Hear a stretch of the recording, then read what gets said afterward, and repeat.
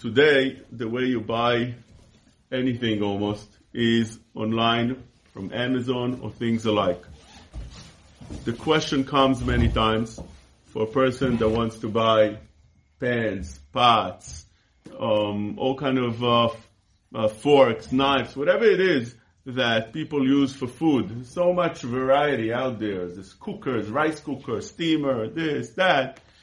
So the question comes up many times that maybe it's a return from somebody else. Maybe somebody used it and he didn't like it and he returned it to the company and now you're getting it.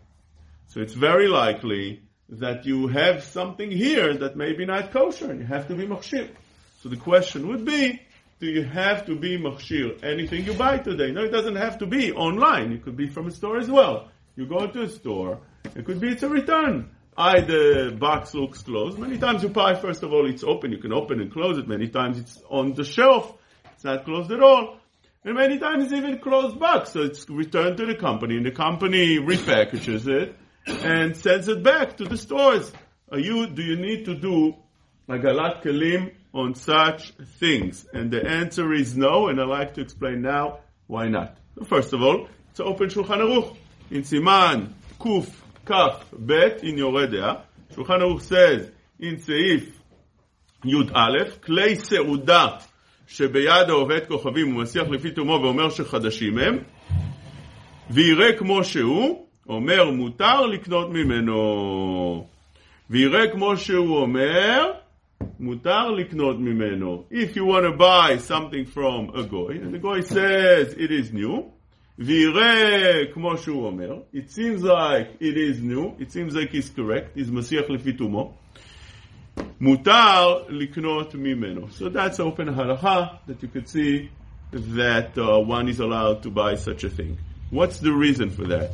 The answer is because stam kelim enam bnei oman. The concept is that whenever you have any kind of keli, we assume that it would not be ben yomo. It's only asur if it's ben yomo.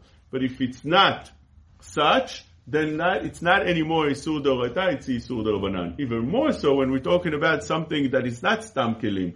It definitely wasn't used within the last 24 hours. You got it shipped from the company, you went to buy it. It wasn't used in the last 24 hours. Many times you have it in your house for a few days until you decide you go and you dip it in the mikveh. So such a thing is only isur d'rabanan if it was indeed cooked. If somebody used it before and now you're taking it from him, it's a isur d'rabanan because the taste inside the keli that got absorbed from cooking in it became pagum, became foul, became no good anymore. It doesn't taste well. Within 24 hours, we say that the taste still could be meshabeach, could make your food better. The fact that they just cooked in it bacon, and now you want to cook rice in that cooker, right? So it gives a little bit of a flavor, but after 24 hours it becomes ruined, it becomes spoiled. It doesn't make your rice better, rather a little bit worse. Because of that, it will be permitted.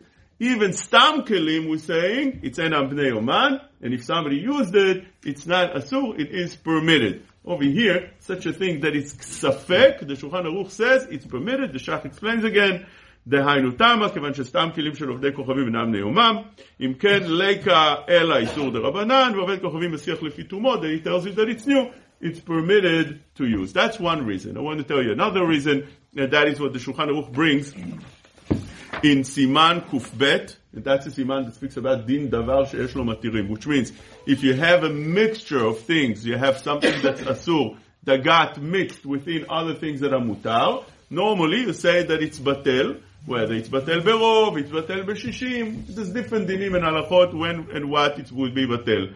But over here, that it's davar she'esh lo matirim, which means if you wait a little bit, it would be permitted, even that thing itself, so we say the concept that it's not batel anymore. It doesn't get nullified. It doesn't get part of the heter of the other things that you have over here.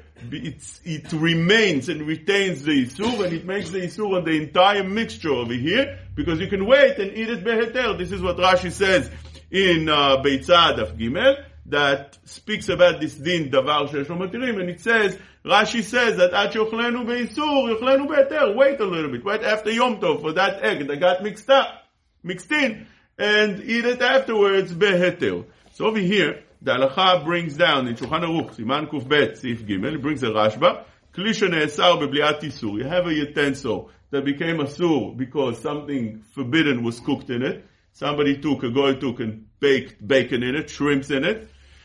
V'nitarev be'acherim, and afterwards they returned it to the company, and it got mixed in other things, right? Most of the utensils over there, most of the plates, most of the pots are kosher, are clean pots, they never used before. So it got mixed in. Which means whenever something gets mixed in, it's permitted. There's a lot of discussion here, the shach and the taz, but regardless, whatever it is, after 24 hours, even in such a thing that you know it got mixed in, you would be permitted to use the entire mixture.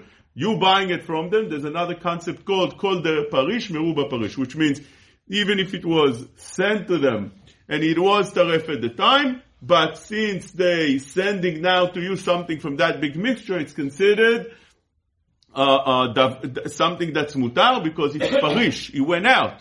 Called the parish. It went out from the place that it's mixed. It went out. It's called parish. Called the parish meruba parish. It comes from the majority. And the majority is clean. It's not a large amount that's being returned. The third reason that it's mutar is because of the concept called that lo machzikinan isura.